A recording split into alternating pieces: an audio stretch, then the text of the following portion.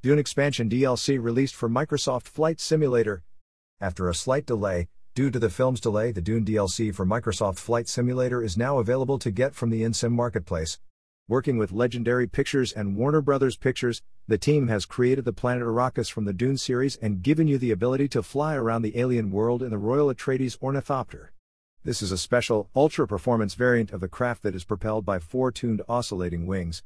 You can fly fast, move with precision and accelerate at rapid rates, giving you a really cool way to explore this new world. You can take flight in the Royal Atreides Ornithopter and start learning the aircraft type through its 3 tutorial missions: takeoff, landing, and freefall. Once you have got those skills, you can move on to the Pack 6 activities. This includes time trials and a rescue mission which sees you taking on massive sandstorms. Win a custom Xbox and floating controller.